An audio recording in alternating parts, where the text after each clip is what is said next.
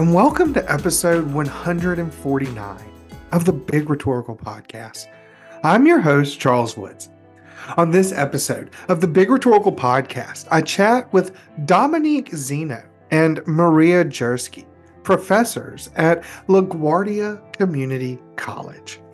You will hear more from Dominique and Maria in a bit. But first, I want to share with you some information about the 2024 Rhet Canada Conference. The theme is, Where's the Rhetoric? From the CFP. Quote, our theme this year broadly inquires as to where rhetoric might be found in any and all endeavors, and perhaps if it is there in the first place. Such an inquiry can be appreciated both in itself and as it serves the overall Congress theme of sustaining shared futures. Futures which will be imagined and negotiated through the joint labors of persuasion and rhetorical critique. End quote. This year's Rhet Canada will debut a new joint conference structure with an in-person component from June 12th through 14th at McGill University in Montreal with the Congress for the Humanities and Social Sciences, and B, an accessible and affordable online day of virtual presentations on Saturday, June 8th, 2024. They welcome paper proposals on all aspects of rhetoric in English or French, with submissions due by January 20th, 2024. This point is unnecessary from an informational perspective, but does get at the heart of RhetCan. For listeners who might know them, Rhet Canada is a great place to meet other folks working at the intersections of rhetoric and many other fields like literature and medicine, law and pop culture, and even AI. Their conference features plenary sessions, colloquial discussions to foster engagement and exchange of ideas. You can find more information about Rhet Canada and the conference at rhetcanada.org. Dominique Zino and Maria Jerskey are professors at LaGuardia Community College.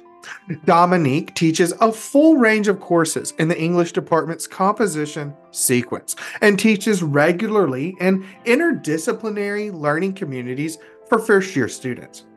Her scholarship focuses on writing studies and writing program administration and currently appears in Teaching English in the Two-Year College and WPA Journal.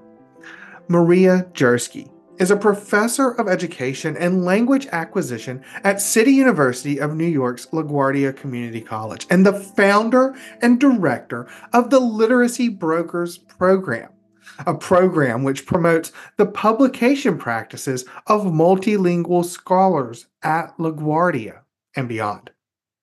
I hope you enjoy my interview with Dominique and Maria.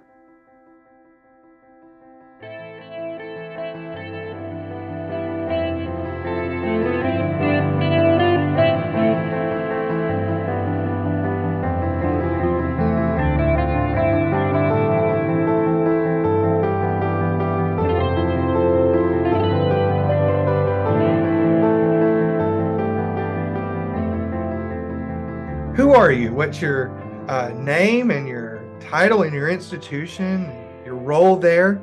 Who are you and what do you do? Okay, my name is Maria Jerskey. I am in the Education and Language Acquisition Department at LaGuardia Community College, which is part of the City University of New York. I'm a tenured full professor, which is good. What else? What kind of classes do you teach? Sorry? What courses do I teach? No, answer Dominique's question. Oh, what did you ask? Sorry. You're also the founder of Literacy Brokers. Oh, right. I'm the founder of Literacy Brokers, which is a program designed for multilingual faculty to kind of promote their publishing practices, because a lot of times there's problems with gatekeepers at journals. And so I wanted to support that. And the institution actually supported me supporting that. But interestingly, a lot of so-called monolingual and multidialectical people came and said, can I be in this group too? So we can get into that. And I was hired to teach ESL, but I don't teach ESL now, which can be part of the interview as to why I don't, since that is my specialty. But I teach now bilingualism, linguistics. I've taught French, and I teach a graduate course on academic writing for multilingual writers. And my name is Dominique Zino. I'm a professor of English, also at LaGuardia. I am also one of our WPAs. This year I'm on sabbatical, so I am not active in that role, but I will be back in February. And I'll be finishing up my terms. This is my second 3-year term as a WPA, working with 2 other colleagues in a team of 3. What else? I also I teach a range of courses, but primarily I teach the courses in our composition sequence. English 101, English 102, English 103. 101 is our basic comp course, 102 is writing through literature, and 103 is our research paper class. And then I teach a handful of electives like cultural identity and American literature is one I really love. My PhD is actually in American studies. It's not in compret. And Charles, you looked at our CVs, so you saw that, yeah. But I think that's I think especially at community colleges, it is really true that a lot of folks who end up like running the writing programs didn't necessarily get that training in grad school and had to learn along the way. Luckily, I did get some hands-on training, but my dissertation itself was in American studies. So what else? I also work with our honors program, and I have helped to produce our honors journal the past few years, where we publish writing from across the disciplines by really talented students who actually go through a peer-reviewed publication process. And we've been really proud of them for the work they've put in to like take feedback and revise and like really get that first taste of what it's like to publish an article. Yeah. Well, thanks for joining me for an interview to talk a little about your research, your teaching as part of the City University of New York system. Now, just correct me if I'm wrong, but you're both at LaGuardia Community College, right? Yes. Okay. Yes. All right. So this rural Alabama boy finally got to New York City for the first time last year for Christmas. I believe it was the coldest day in the history of New York in Christmas 2022, but I was there with my wife. We got to go see Hamilton at the Richard Rodgers Theater. Look, I'm just a few years late, but we're there. We're doing it. It's up. But we didn't go to Long Island, which is that where LaGuardia Community College is at? No. Okay. Help us situate. Let's think about it systemically. Help us situate LaGuardia Community College like within New York City in relation to like where you live, kinda, and also how it works, CUNY works, and how it works as a part of CUNY. Okay. I'll take a stab at that. So you might know where the United Nations is in Manhattan. It's on the east side, beautiful, iconic building. And LaGuardia, if you just swim across the river, that's where LaGuardia is. But don't, because you'll drown. Really bad currents. So it's in Queens, New York, which is across the East River. It's called Long Island City, so you're not wrong. So that's the town is Long Island City, but it's really close to another town called Sunnyside. And it's a very it's a really interesting campus. When I was interviewed, the provost said, we're the ugliest campus at CUNY. So we're just kind of like in this industrial urban area with buildings that were formerly factories. We're kind of confluence of Long Island Railroad and the Brooklyn Queens Expressway. There's a cement factory in our backyard, if you want to call it that.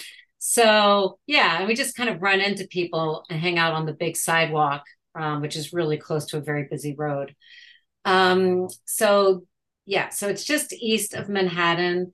And in terms of CUNY, there's 25 campuses, right, Dominique? There's 25 campuses. I think we have 7 community colleges and maybe 12 four-year colleges, and then sprinkling of graduate schools like law school, graduate school, professional schools that are in every borough. There's 5 boroughs in New York, and beyond that, people can Google.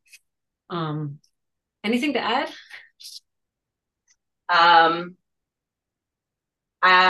So we have a great archive on campus, the LaGuardia and Wagner Archives, that has a whole history of like how the college started. So it was founded, I think, in 1972, I believe. 71, and we were community college number 9. And there was no name at that point. It was pre-LaGuardia, but I've seen some great photos of the buildings before they were repurposed. And I think the building where the English department is used to be the Sunshine Biscuit Factory or something like that. And there were other buildings were maybe Ford factories. So if you can imagine that, I mean, we're not talking about a particularly glamorous site.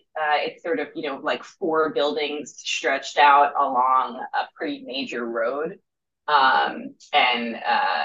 Unlike four-year colleges with large endowments, they're not named after people. They are the E building, the B building, the C building, the M building. Inevitably students come in and they're like, where do I go? And E and M connect. And, it's not so, but all that said, there's a lot of warmth that I think that people bring to the place, but I would say the place itself is not exactly like a warm and fuzzy location. Yeah. Well, I wonder this, I went to community college in suburbs of a semi-large city of Birmingham. It's not a major city, I wouldn't say, but like, in Birmingham, Alabama, okay, it's a big city. Yes. Okay, just making sure. I don't know how we rate big cities. I don't know. Anyway, so I went to community college in the suburbs there. Talking to folks who teach in really rural areas at 2-year colleges, talking to folks like you who are teaching in like very populated area. Why is location an important topic, an important thing to talk about in relation to teaching at 2-year colleges? Yeah, I think one thing that we hear from students when we say, why did you come to LaGuardia? And I think this is true across the CUNY system. Students come to the college that's closest to their house. I mean, that's just sort of how it goes, like they think about, okay, I'm balancing school with work, with maybe raising a family, with other caretaking responsibilities. Like, what is my commute? What's that triangle or, some other route that's gonna get me from where I need to go, point A, B, C, D. So, we are located in the midst of some major transportation hubs, Queens Plaza, Court Square.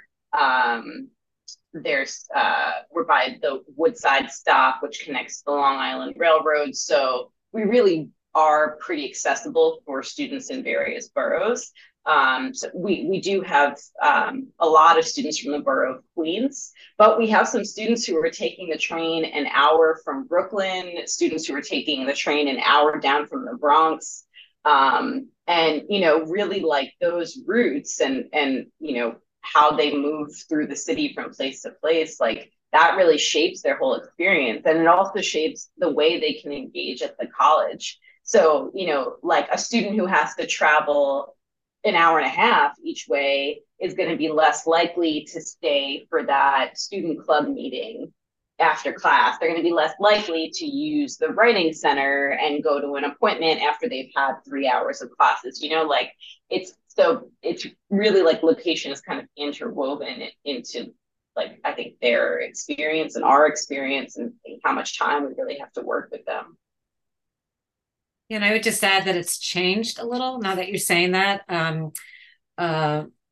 Since COVID, I don't want to say post-COVID because I don't want to jinx us, but I think that a lot of students kind of realize that they could be online. And so therefore, just sort of arranging when they're on campus has a lot to do with their enrollment. It's like, well, if I'm on Wednesday, then I want to take another class that's on Wednesday and I need a place to work. But otherwise, I think before COVID, we kind of assumed that they'd be coming a couple of times a week. And maybe that's slightly different. And maybe it's opened it up to other, to students being located elsewhere. That's interesting. Yeah, I've been thinking a lot about, well, if you, anyone that I talk to, I've been talking about location matters in so many ways, right, in relation to my research.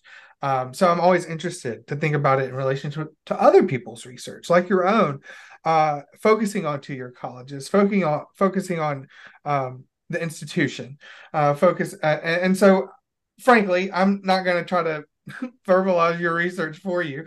Could you maybe tell us a little bit about your research interests? Jump in. Sure.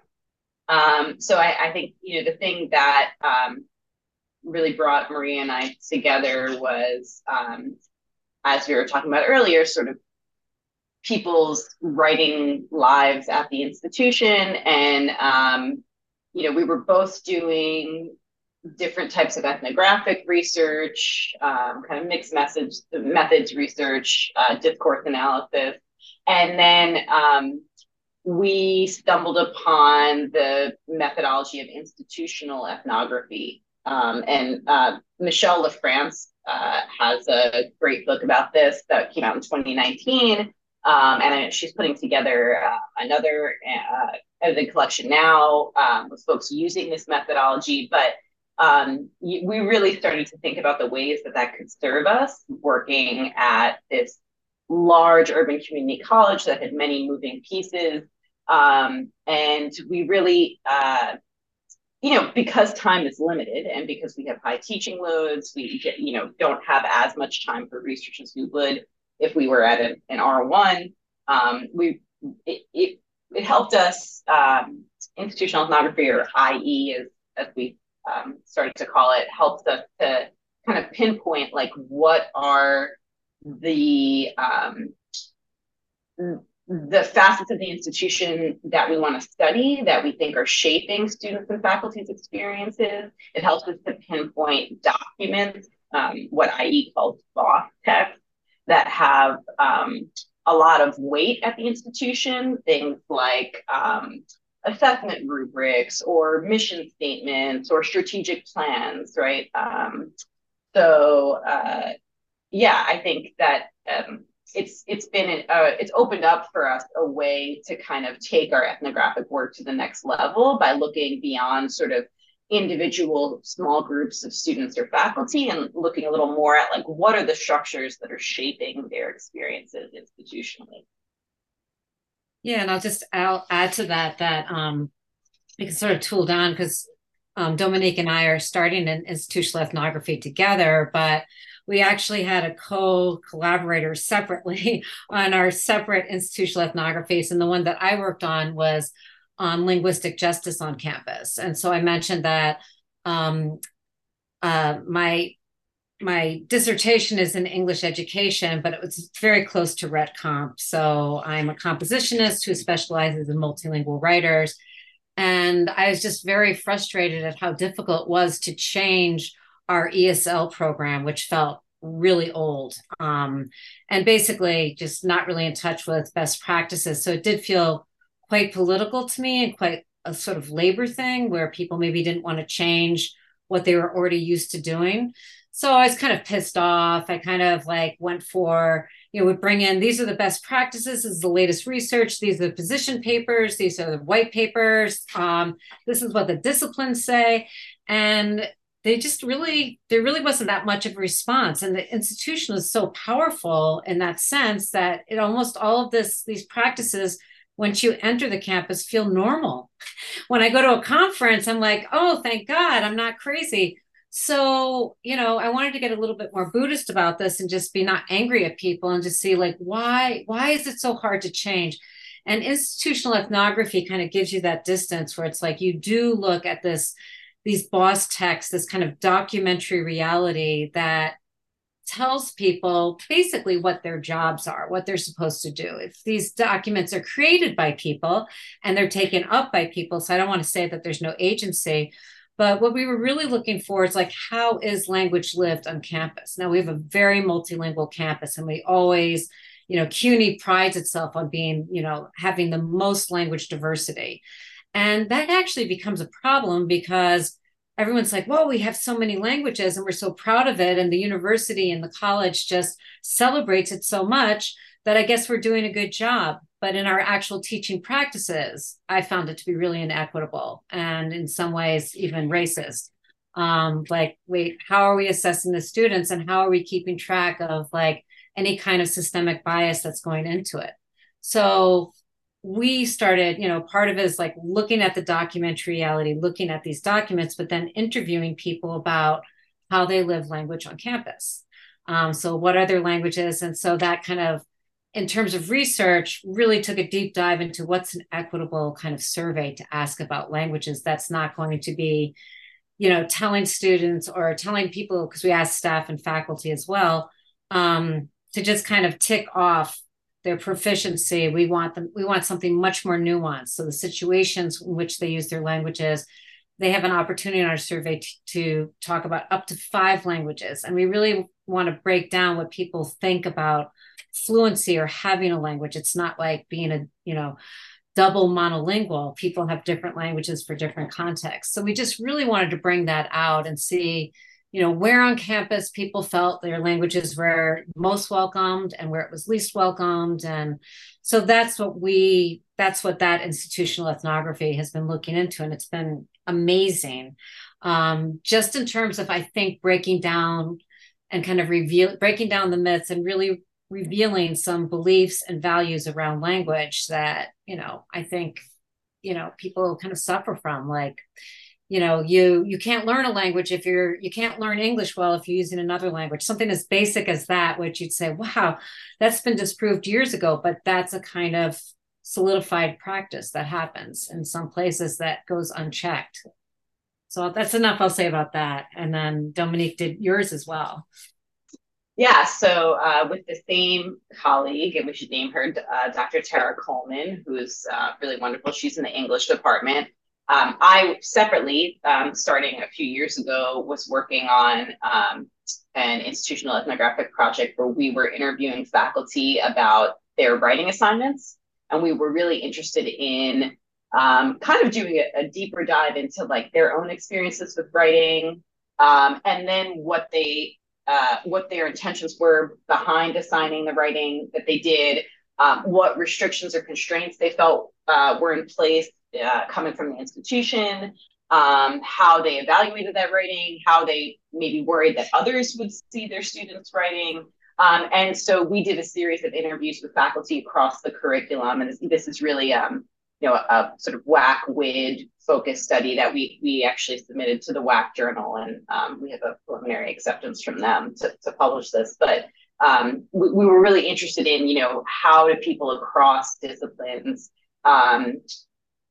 rationalize the way they assign writing, especially at a 2-year college where our curriculum are already, the classes are so full, the semesters are so full, we barely feel like we have time to get through what we need to get through, in the most basic way. So why were these faculty going that extra step to assign writing? What did they hope students, what did they think students would get out of it?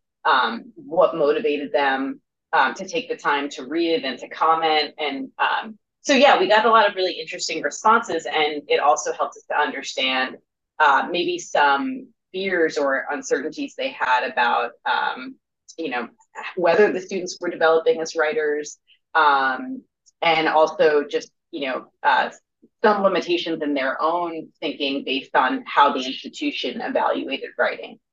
We have we use a set of rubrics that are coming out of AAC and U's value rubrics. I don't know if you're familiar with those, Charles, but a bunch of schools use them, I believe, both 2-year and 4-year, and they kind of guide our assessment process. And so the rubrics are in the written ability or written competency, oral ability, and then digital ability. And then they're also in global learning,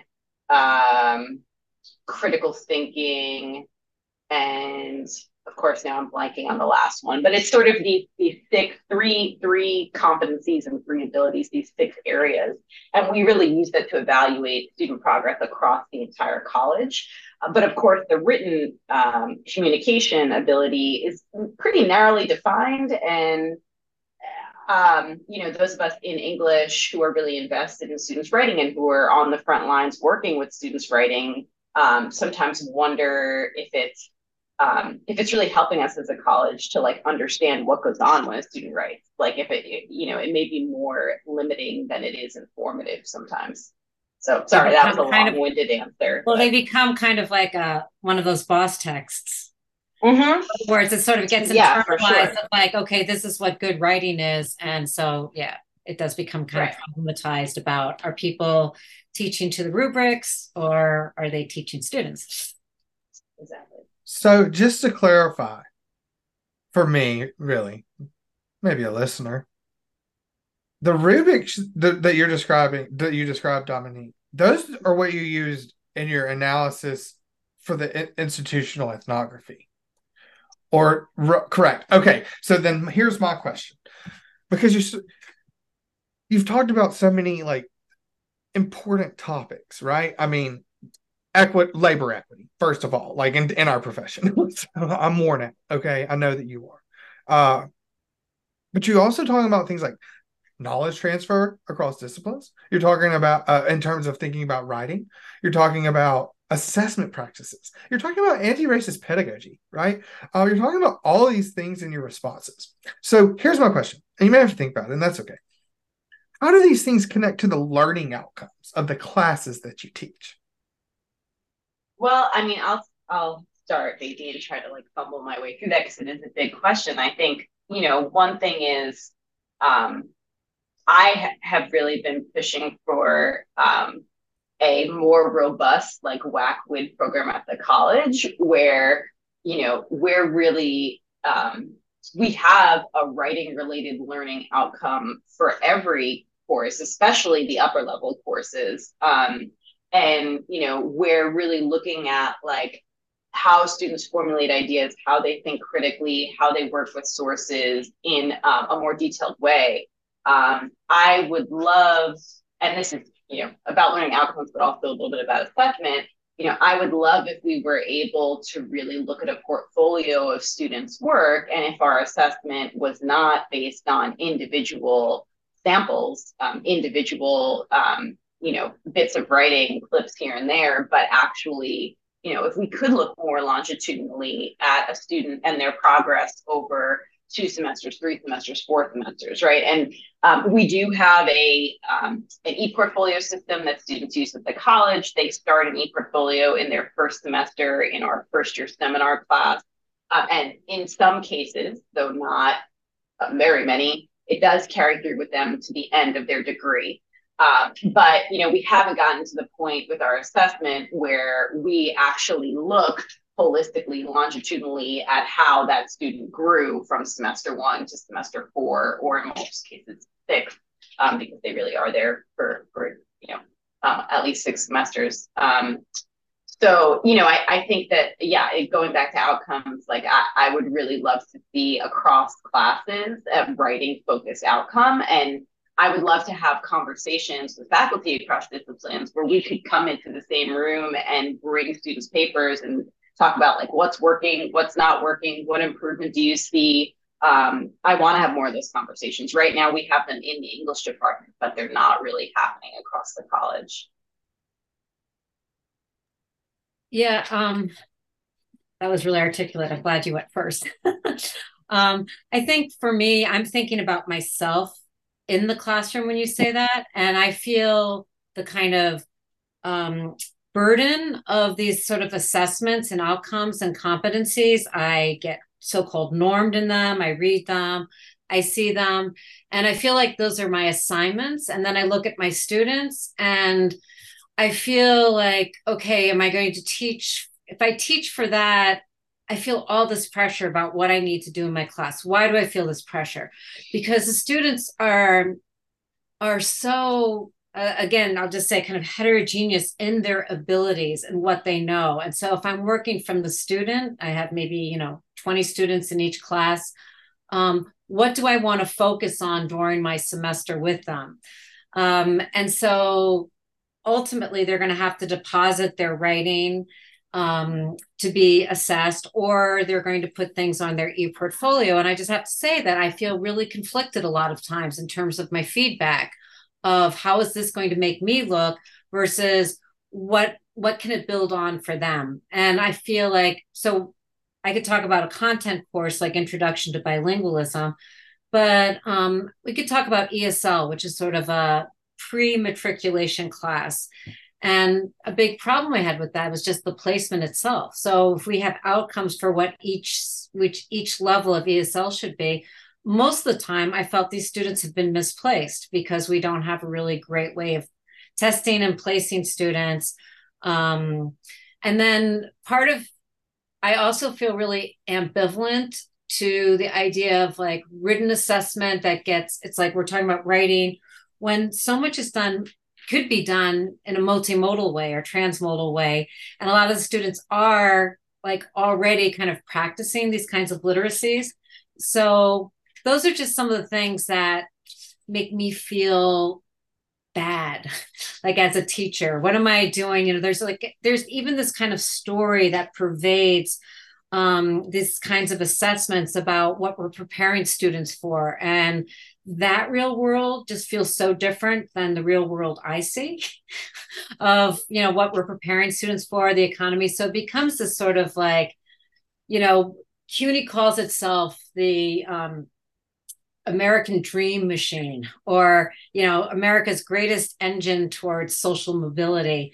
So in my classroom, I just have to say that sometimes I feel like a bit of the labor is just kind of working that out. And what am I doing for the best? And I think a lot of faculty members kind of feel this almost kind of imposter syndrome, are afraid to reveal that because a lot of their promotion and reappointment depends on what the perception of what's going on in their classrooms. So it's a kind of a different way of looking at that.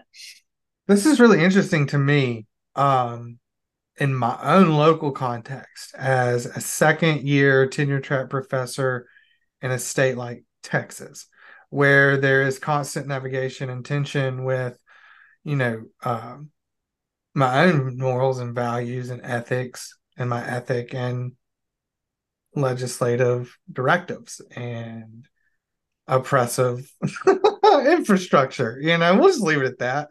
Yeah. So one of the things, and I may be way off here, you put me on the right track. But one of the things I was hearing as you talked about how cool it would be to like follow students in a longitudinal type of way with your research topic in mind is, of course, the thing I thought about was the Stanford Writing Project, right? I mean, and Lunsford worked there, but like, and so like that's like this thing that we cite, and that like we know about, and that made this like so much meaning, right, for the field and studying writing. But it seems like doing something similar in a place like CUNY right now in this moment would yield just such generative, fruitful stuff for our field. I was like, tell him about our project now. Oh, so, yeah. It's like almost like it's a perfect segue. It's funny. Yeah. Yeah. So, well, I think,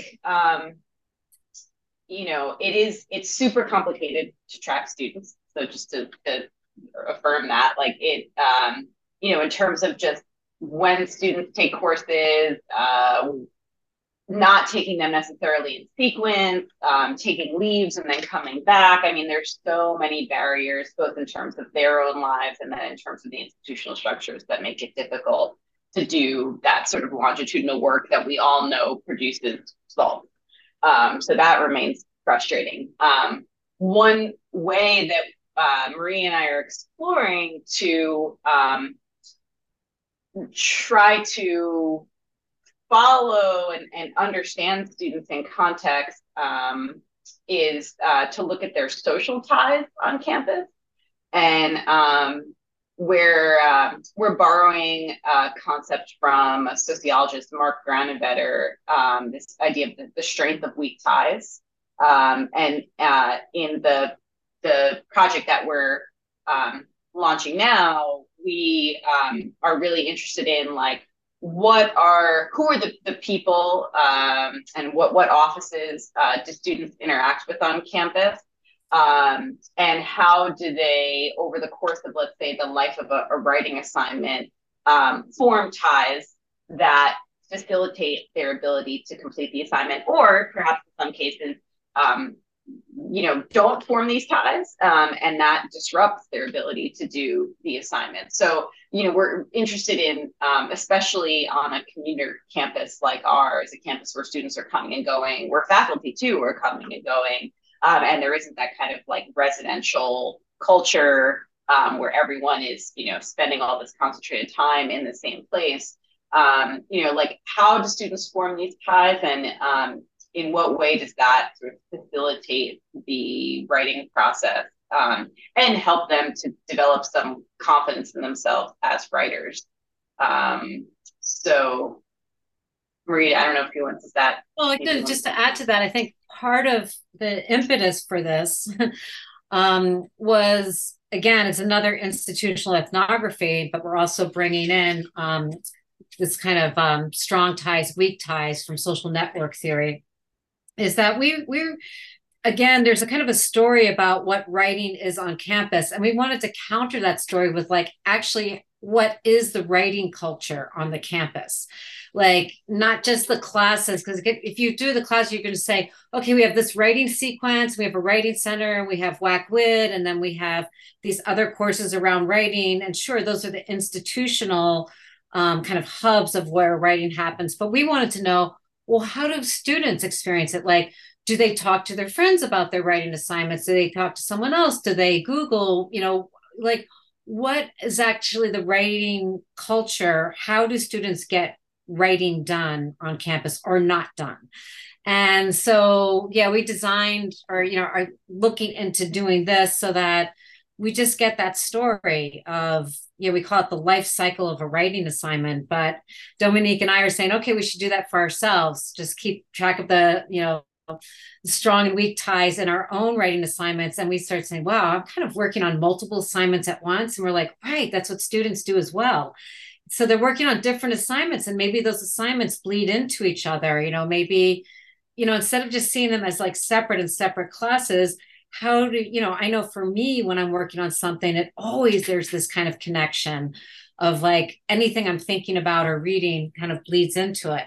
But how do students do that? And we're just really curious, and we'd love to like give a different version or an authentic version of like our campus's writing culture. Broadly defined, even, it's just like, is it always in writing? Is it like, is it audio? Are they doing video? I'm not sure, that we'd really be open to that. That's super cool. Because right now in my own mind, I'm back to the activity theory, right? Training people, right? And the cultural historical people theories and stuff for writing that were a part of my graduate program at Illinois State University, guiding that program. Let me come back to the present. No, but that's so cool. Like, who were your heroes in that? Oh, I wouldn't, transparently, I would not call them heroes. And in this moment, I cannot. Vygotsky? Exactly. No, but that's exactly. Yeah. That's our hero. Okay. Okay, yeah. I've proved my worth in the social theory writing world. Don't ask me to name another one right now. Okay. No, that's you named the right one. That's okay. You get to go to the club tonight and have tacos. And have tacos. That's funny. And I'm a little embarrassed because I really could not name another. Habermas. I don't know. I couldn't name another. No, Vygotsky. That's fine. That's like the basis. But the idea that writing is social. Right. It sounds simple, but it's not. And for me, coming across Vygotsky and learning about how writing is social and kind of the political implications of that just blew my mind and propelled me into getting a doctorate. I just wanted to teach English and be a writer, travel the world, but I got radicalized by Vygotsky. Oh, that's what happened to me a little bit. I don't know. Okay, a question for you. How has your research emerged from your teaching? I know you've touched on this a bit, but maybe we can like talk a little bit more about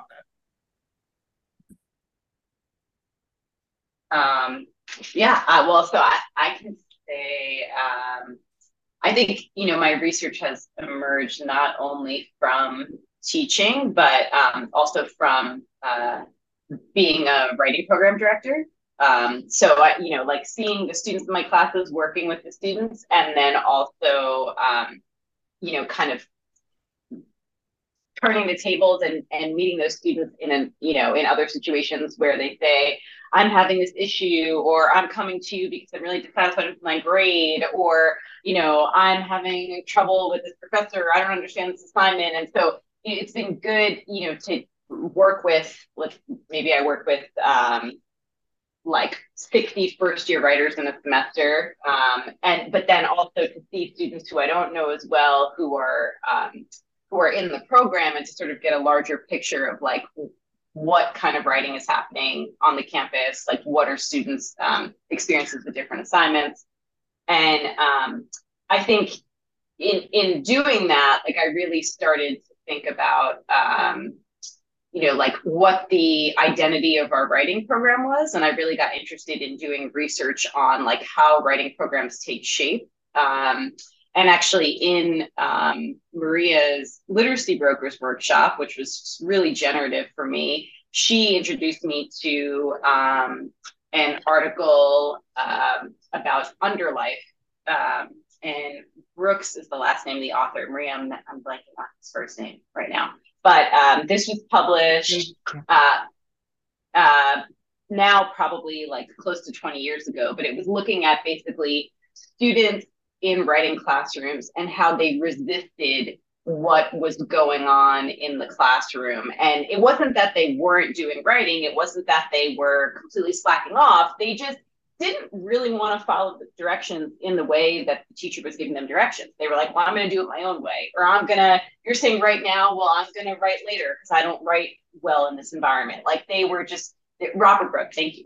Yeah, they were resisting. And so Maria turned me onto this article, and I started to read some of the work that had inspired the article by another sociologist, Irving Goffman, who really created this term underlife.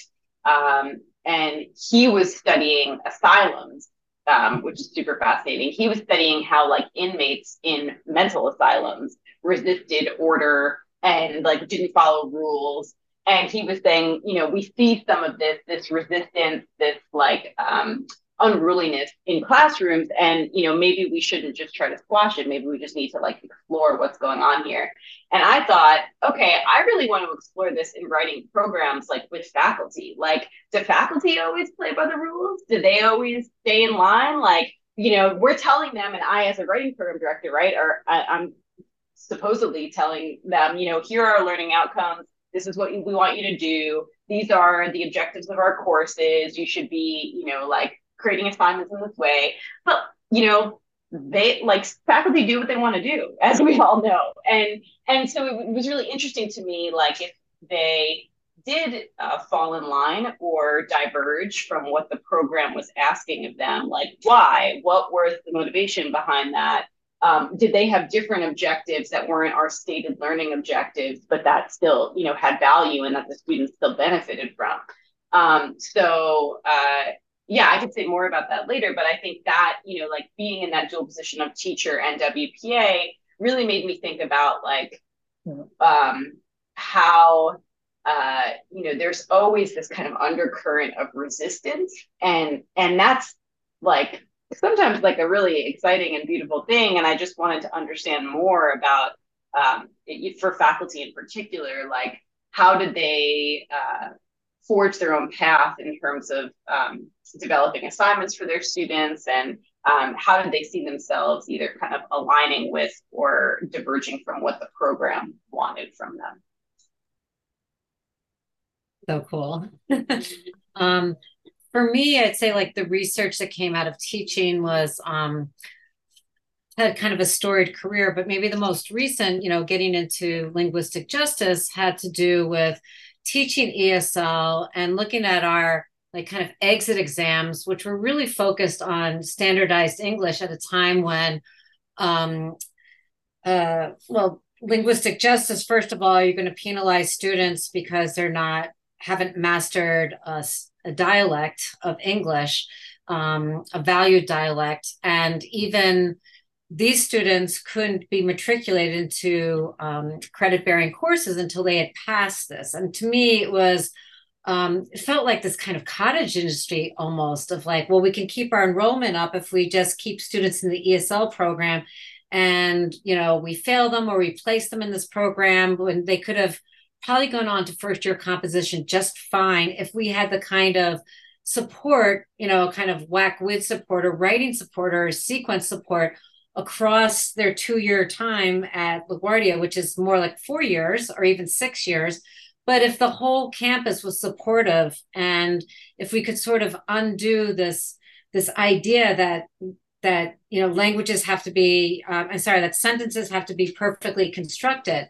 And so this is a time when a big support I had was this area in second language writing. And then that kind of morphed for me into translingualism and a translingual orientation to writing instruction. And that's something I really tried to bring into the classroom of like, where can students draw upon their, multiple linguistic repertoires and write? And so they have more agency with how they choose to bring in their languages, or even if it ends up being completely in standardized English, it comes from a place of they're making a choice of like, for this audience, I will do everything in a kind of monolingual language mode, but I have these other language and cultural practices to draw from, or literacy practices. And not all of our students have that because some of them don't have literacy in their first language. So anyhow, I really wanted to understand that and look at that. The whole idea was to create something that was more equitable, but that just got students to love writing instead of being afraid. Anytime you tell anyone you're a writing teacher, they're like, oh, kind of terrified, just, from even the faculty members that would come into the literacy brokers, they're like, can we close the door? And they're just like, I'm so afraid of writing. So I think that there's a way that you can make writing more inviting, but, to these more vulnerable people, for these students that are just going to associate writing with correct grammar, it hurt my heart. It made my job, painful. So it's interesting that both Dominique and I, we really went into sociology and psychology. I really got heavily into self-efficacy theory and like, what could I do to promote students writing self-efficacy so that they just felt more confident. And that's one place where in my class, I would have students create blogs and publish them. And then they were the readers of each other's blogs. And it really motivated them to come to me for help and just say, how is this going to sound if I write like this? Because they became much more concerned when their writing was social with how they sounded compared to like, I'm just going to choose really simple sentences that I know will be correct. And simple sentences breed simple ideas. If you want to have more complex ideas, that's where you need the complex sentences, the complex constructions. And I wanted to encourage, like, I don't care if it's incorrect grammatically, because inside of a messed up sentence, I just see an idea that needs to be finished off. And maybe that's where you need to work with me. So that's what influenced my research, which was very contextual within my campus, but I don't think it's unique to LaGuardia. As a matter of fact, I'm sure it's not. Maria, what's literacy brokers, and how do these organizations? What does this organization do for your students at LaGuardia Community College, and how can these organizations be helpful for like to your college students generally? Okay, so literacy brokers comes out of an area of study that Teresa Lillis and Mary Jane Curry worked on in interviewing and tracking scholars from what's called the second layer of English. So not monolingual countries. I mean, not English speaking countries, but just kind of outside of that. So they call it kind of the outer circle. And these scholars needed to publish in English in order to be promoted. Some, like in China, actually needed to publish in English just to finish their degree. And so they were looking at like, well, how were they able to publish and what happened on their way from working in their language to writing something in English? And they found a lot of things that were really interesting, like, of course, gatekeepers, like really mean letters from editors just saying, from reviewers just saying, this doesn't even make sense. But even little things where it's just like, okay, this sounds good. Your research is really interesting, but to publish in this journal, you need to kind of reshape it so it looks like you're building on this Anglo-American scholar rather than actually going against them and building on it. So it was like very political. But one thing that came up when reading their research was that they worked with what they called literacy brokers. So people could help them with their English, but also kind of with the disciplinary, conventions and genres for publishing in Anglo-American journals. And so I picked up on that idea of literacy brokers, and I wanted to bring it to my campus. We're not in the outer circles of English. We're, right in the middle, of New York, but we have a lot of multilingual faculty. And it's almost like a little dirty secret of just like everyone needs to publish and you just figure out how to do it. Well, I would look at faculty's writing when they wrote emails, and I'm like, I think they could probably benefit from someone who was friendly, could help them with their language and also with, trying to identify a journal and publish. So it was really focused on publishing practices of faculty.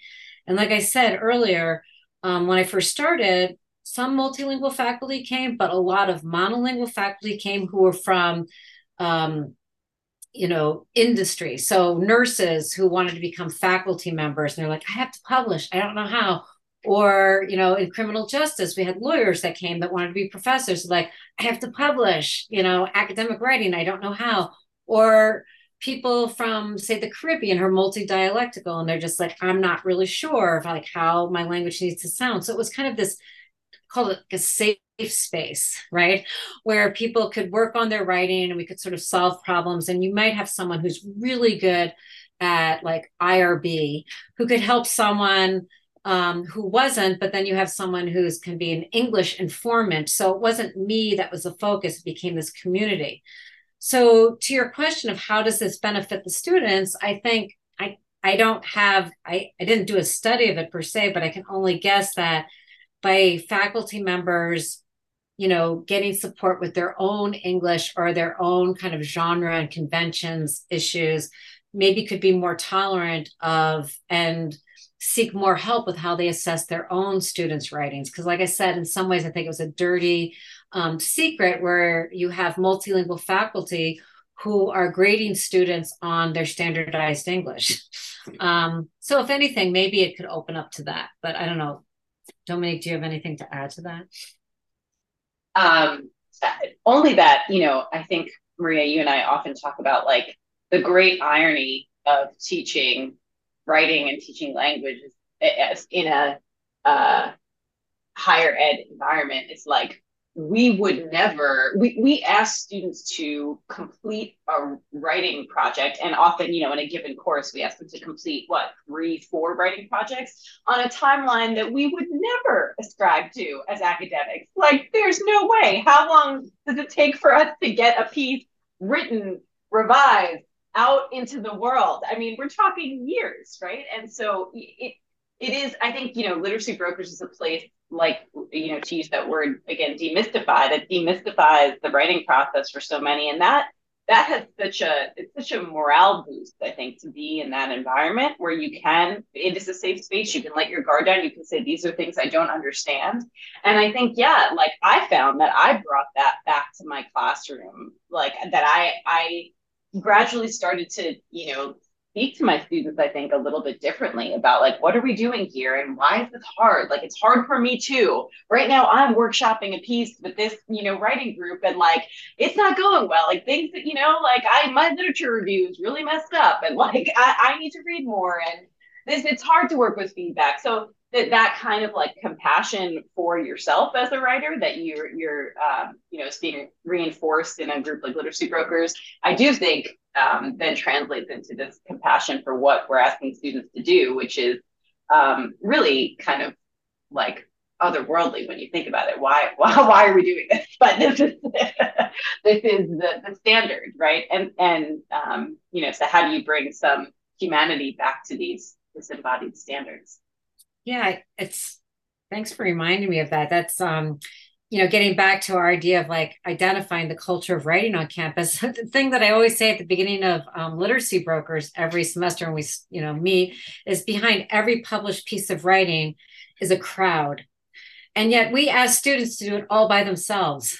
It's like it would be, and a lot of scholars feel that way too. They feel really bad to ask someone for advice or for help, and they're just so scared to send something into a journal. I'm like, these editors at journals, they're happy to hear from you. It's like, this is part of the mentorship that goes on. Like, I have seen such generous responses in reject and resubmit kind of thing. It's like revise and resubmit letter where someone's like, I got rejected. I'm like, let me read the letter. And I was like, they just wrote you 3 pages that are helping to guide you on how to like produce a piece of writing that they can publish. So it's just such a fallacy that writing should happen alone, or that anything should happen alone except for tacos on that desert island. But, I think I'm hoping that that's something that Literacy Brokers can demystify, and that everyone would see, like, if we start teaching for people to write as social writers for like real readers, instead of like these small assignments that students produce. For ESL, students were supposed to write 8 essays in 1 semester. And it's like, they're writing something that they don't want to write for people who don't want to read it. It's just purely this kind of academic exercise. And I just thought that's going the wrong direction in how we're kind of cultivating or inculcating what writing can be. Because I just always felt like, writing was the bomb. Dominique, Maria, thanks so much for joining me for an interview, and thanks so much for all the work you're doing for your students at LaGuardia Community College. Thank you. Thank you. It's a pleasure.